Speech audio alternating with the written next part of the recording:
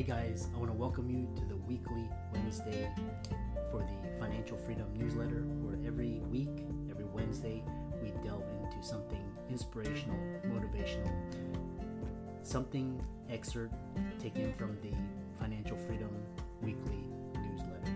Wherever you are, if you're listening on Spotify, on iTunes, Google, be sure to click the like, subscribe, share, comment.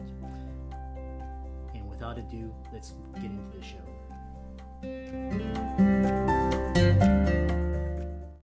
This episode is brought to you by Shopify. Forget the frustration of picking commerce platforms when you switch your business to Shopify, the global commerce platform that supercharges your selling wherever you sell. With Shopify, you'll harness the same intuitive features, trusted apps, and powerful analytics used by the world's leading brands. Sign up today for your $1 per month trial period at shopify.com/tech, all lowercase. That's shopify.com/tech.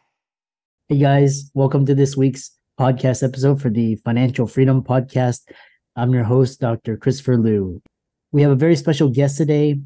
Again, I'm always on the cutting edge, interviewing guests, doing interesting things. And so we have Courtney Eimerman-Wallace from Los Angeles, and she helps small business owners remove themselves as the bottleneck in their businesses. So we're going to be talking about working on the business versus working in the business, how to fire yourself, automate it, free up your time. So I'm really excited about this episode, and welcome Courtney to the show. Welcome.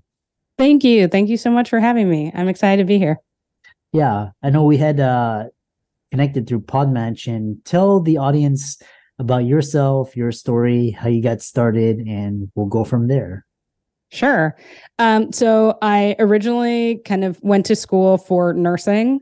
So that is kind of my undergrad experience. But after I got out of school, I really fell in love with technology and software, and taught myself how to code.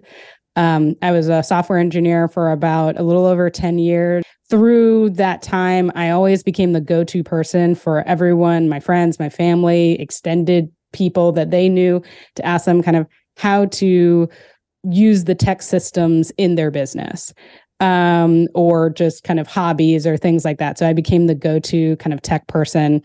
Along the way, I found out that most people, business owners that I was helping and working with, thought that they had a tech problem, but really they had a systems problem. Really, they had a process problem, some data problems, but mostly that was it. And kind of fell in love with process development systems. And so now I've been doing this about 3 years now and love it. Worked with some businesses during the pandemic that were really struggling. They were scaling because everybody was buying stuff. They were at home buying stuff. And so a lot of people had what they thought was a good problem, but they couldn't scale because they didn't have any processes. So worked with a lot of people during the pandemic. And now this is, one of my passions, to help business owners get time freedom, and also financial freedom by putting systems in their business. Yeah, it's really interesting because I've had this podcast for the last couple of years now, and one thing is a lot of people they go from jobs and then they start their business, and they have these misconceptions about what a business is. So they end up owning their job, basically owning their own job, but they're still trapped. So kind of delineate this income or this distinction from you're a WTO employee, then you go to self-employed to business owner, kind of navigate that transition, because most people get stuck on this self-employed and they never get out of it. So yeah, when you're a W-2 employee, your company kind of does everything for you. And a lot of systems that you're exposed to are already created for you. You don't really have to think about them. Your boss tells you kind of how they want things done, all of that kind of stuff. When you go to self-employed, you are doing all of the different parts of the business. You, without even thinking about it, you're doing marketing, you're doing finance, you're doing all of that kind of stuff. The way we talk about it with our clients, or we say the 6 essential systems, right? So you're doing lead generation, right? Like figuring out who your clients are. You're doing that conversion, getting them to buy whatever your thing is. You're fulfilling. And then you're doing like the management, finance, leadership, all of that kind of stuff. But you're doing it, right? So the key part of that is you doing it, right? And then once you become a business owner, you should be able to take a step back, and there are other people or other systems doing it for you. And so that's kind of like that main, it's like, what is your engagement with the actual activities of the day-to-day is kind of how we delineate those three pieces. Yeah. I tell a lot of clients, when they're in their W-2 jobs, they are the system. Their employer, their job, their boss, whoever, they create those systems. So they're doing it's kind of a epiphany. Their eyes wide open. They're like, oh my God, so yeah. That's kind of one of the key distinctions. And so one thing is talking about, so building these systems which you're aptly describing, it's like, you have systems, you can have people, or you can have technology with AI, and, so kind of delineate where that's going and how, kind of how you're helping clients position themselves. Oh yeah. The AI is really changing the game. Yeah. And so I think it's important, the thing you just touched on. Sometimes people come to us and they say, well, I'm not super technical, so I don't know if I can automate this. But people can also be part of an automated process. Automation just means that you're not thinking about every single decision. We already know what it is. And you can kind of move through it in a systematic fashion. We help our clients kind of understand what are the best things. I always say, computers are good at some things and humans are good at other things. We should let computers do what they're really good at and let humans do what they're really good at. AI has helped a little bit with that, because some of our clients can say, well, the computer is really good at giving me a first draft of this thing, but the human is really good at the editing part of this thing. And we're starting to see some things before we would say, yeah, humans are really good at analog and like unstructured data, and computers are very good at digital and structured data, helping them understand that. But we're starting to see AI is getting a little bit better with unstructured data. And so getting our clients into kind of automated systems where they can send stuff to ChatGPT and get it back has been a real game changer for sure. Yeah, it's interesting. And it's really like automated or just kind of repetitive. Those tasks, those can be you can use software, apps, all of that. And then like human judgment, creativity, then that's where humans come in. Do you see a future where is it going to be like is it going to be combined? Is like going to coexist? It's like, is it going to be humans using AI and AI using humans? What do you see? Yeah, I am hopeful that we will start to see humans using AI and understanding where it makes sense in the process. Humans being able to insert judgment when it makes sense, to understand and refine a little bit. I hope AI is not using humans. That feels really scary.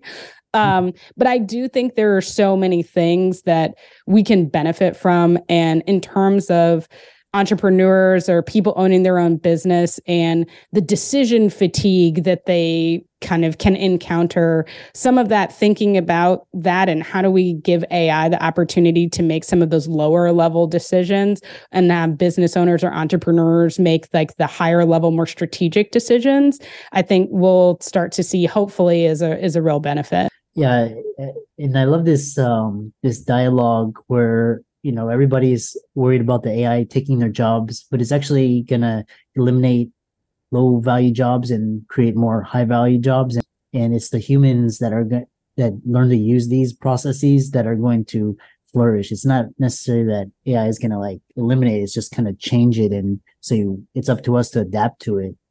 Which is one thing is for example for entrepreneurs, we talk about this idea is you help business owners identify area where they can automate their processes. So what strategies do you use to help them do that? Yeah. So one of the things we, I think we touched on a little bit earlier is helping them understand kind of what are places that humans should be inserted in the process? What are places that computers should be inserted in the process? We don't want computers kind of having to do work where it's like they're thinking through things that you actually need human judgment for. There are other ways that we kind of look through that. We want to think about things that are repeatable, things that we need high consistency in. So things that a business owner needs to have the exact same outcome every time. One example is client onboarding. We have some clients that are coaches or consultants, and you want to onboard people so that they know where they can get support, what resources they need, and they need the same experience every time. Humans are great, but they're not great at necessarily providing the same output every single time. So we have people think through that type of stuff. What type of data are they working with? Are you working with a lot of spreadsheets? Do you need something entered in a spreadsheet? Trying to help people really kind of identify all of the different pieces and then try to put them together in a process that makes sense. That's interesting. You sparked this idea where it's like kind of like where like Henry Ford and kind of these assembly lines, and it was kind of like machines and all that kind of automated like physical labor. And now with software and with your processes, now it's kind of automating mental labor. Like, so now we humans come up with the idea, and then kind of software and compute and all of these kind of carry that out, which is that's we know that our societies. The other thing is that when it comes down to optimization and automation, what is the biggest challenge for business owners and entrepreneurs? This is going to sound hilarious based off of what I just said, but so one of the things, because humans are not super good at being consistent, it's important that we consistently use the process. So sometimes, even though we have created a process that is the idea is that it outputs a consistent output every time, humans don't always use the process. So it's really important. That's the biggest challenge with kind of process optimization and automation. If you have a process that includes humans, first of all, making sure that everyone continues to use the same process every time so we get as close of a consistent output as possible is important. But then automation, a lot of times along the way, there is going to be some input that is probably kicked off or some trigger that is started by a human, even if the middle part of the process is done by computers or machines, and ensuring that whatever human is responsible for kicking off the beginning of that process does that is one of the challenges. We've seen this with sales teams. We work with people in their sales process. Ensuring that everyone puts the right data into the CRM can sometimes be a challenge, and creating other processes that are responsible for reminding everyone to like do whatever thing that they're supposed to do to trigger that is oftentimes, one of the biggest challenges. It's so fascinating. We could talk on this. The other thing is, I think it was Mark Andreessen. He talked back in, decade, 10 years plus ago, where he's talking about software is eating the world. And you have experience. How has your experience in software engineering been beneficial to small business owners? So like I said, I started my career in nursing, or I went to school for nursing, and then I became a software engineer. All of those things are systems thinking, right? So even the human body is full of systems. Software engineering, you are trying to figure out how you actually build a system. All software is systems. And so helping business owners identify that they too can have systems, or that even inside of their business, there are systems available, is what I bring to the table. This is kind of what I coach my clients on and help them identify and build out. All businesses have the opportunity to have systems, and all businesses kind of have the same systems. I know I mentioned this before, the 6 essential systems. Every single business has those. Doesn't matter if you do lawn care, if you're a physician, if you're a life coach, they all have the same thing. And so helping people identify and start to train them on systems thinking so they can identify them when they're ready to create new systems is what I try to help people do. Yeah, I love that. The other, as we're coming to the end, we could talk a lot, but with there's this concept with decision fatigue, and how can entrepreneurs effectively manage this type of fatigue when running their businesses? Absolutely. Getting rid of low-level decisions as quickly as possible. I read Tim Ferriss' book, and he talks in the book about how at one point in his business, he decided if the mistake, whatever mistake, he was like, he told his team, hey, you guys do take care of this stuff. Don't bother me about, these 5 things. All of those 5 things are owned by you. I'm going to focus on big strategy. But he said, if the mistake is going to be $100 or less, just go ahead and deal with it. Like if the decision you make, if it goes bad, is going to be $100 or less, then just do it. You guys decide what's best to do. And I think entrepreneurs have to figure out what that number is for them and what those items that they can delegate out are as quickly as possible. Otherwise, they spend so much time making every single decision in the business that once we get to the place of strategic thinking, they're fried.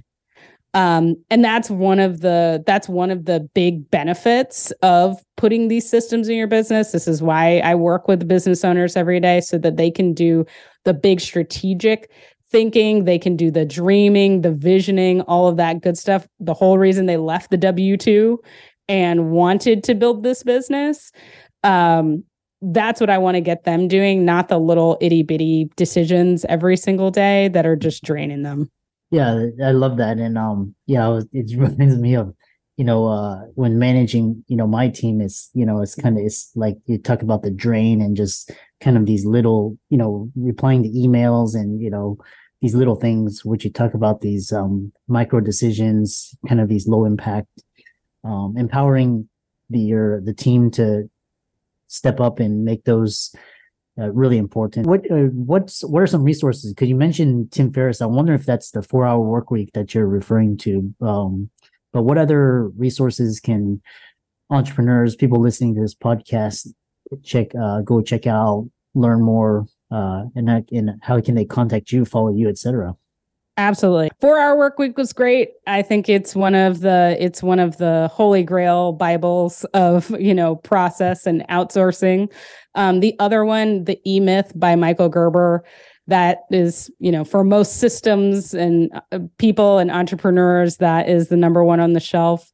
I would check that out. And then also for us, we're at Scalable Systems. You can get in contact with us at Get Scalable. And specifically for your audience, we recently put together a business systems checklist. It's the first time we've ever done this.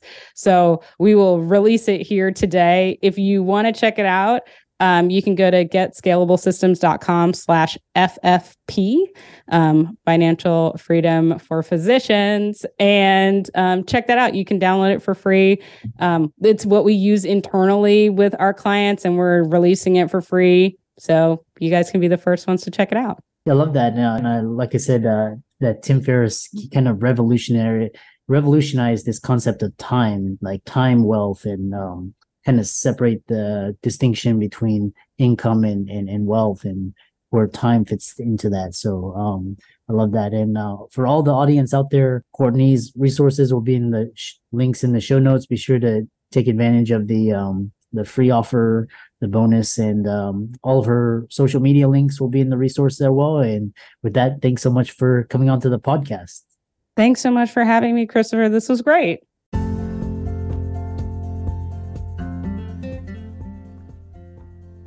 I hope you really enjoyed that wonderful, inspirational, motivational piece. Again, wherever you are listening, if you liked it, be sure to like, comment, share, subscribe. We're on everywhere: Spotify, iTunes, Google, Amazon, Audible.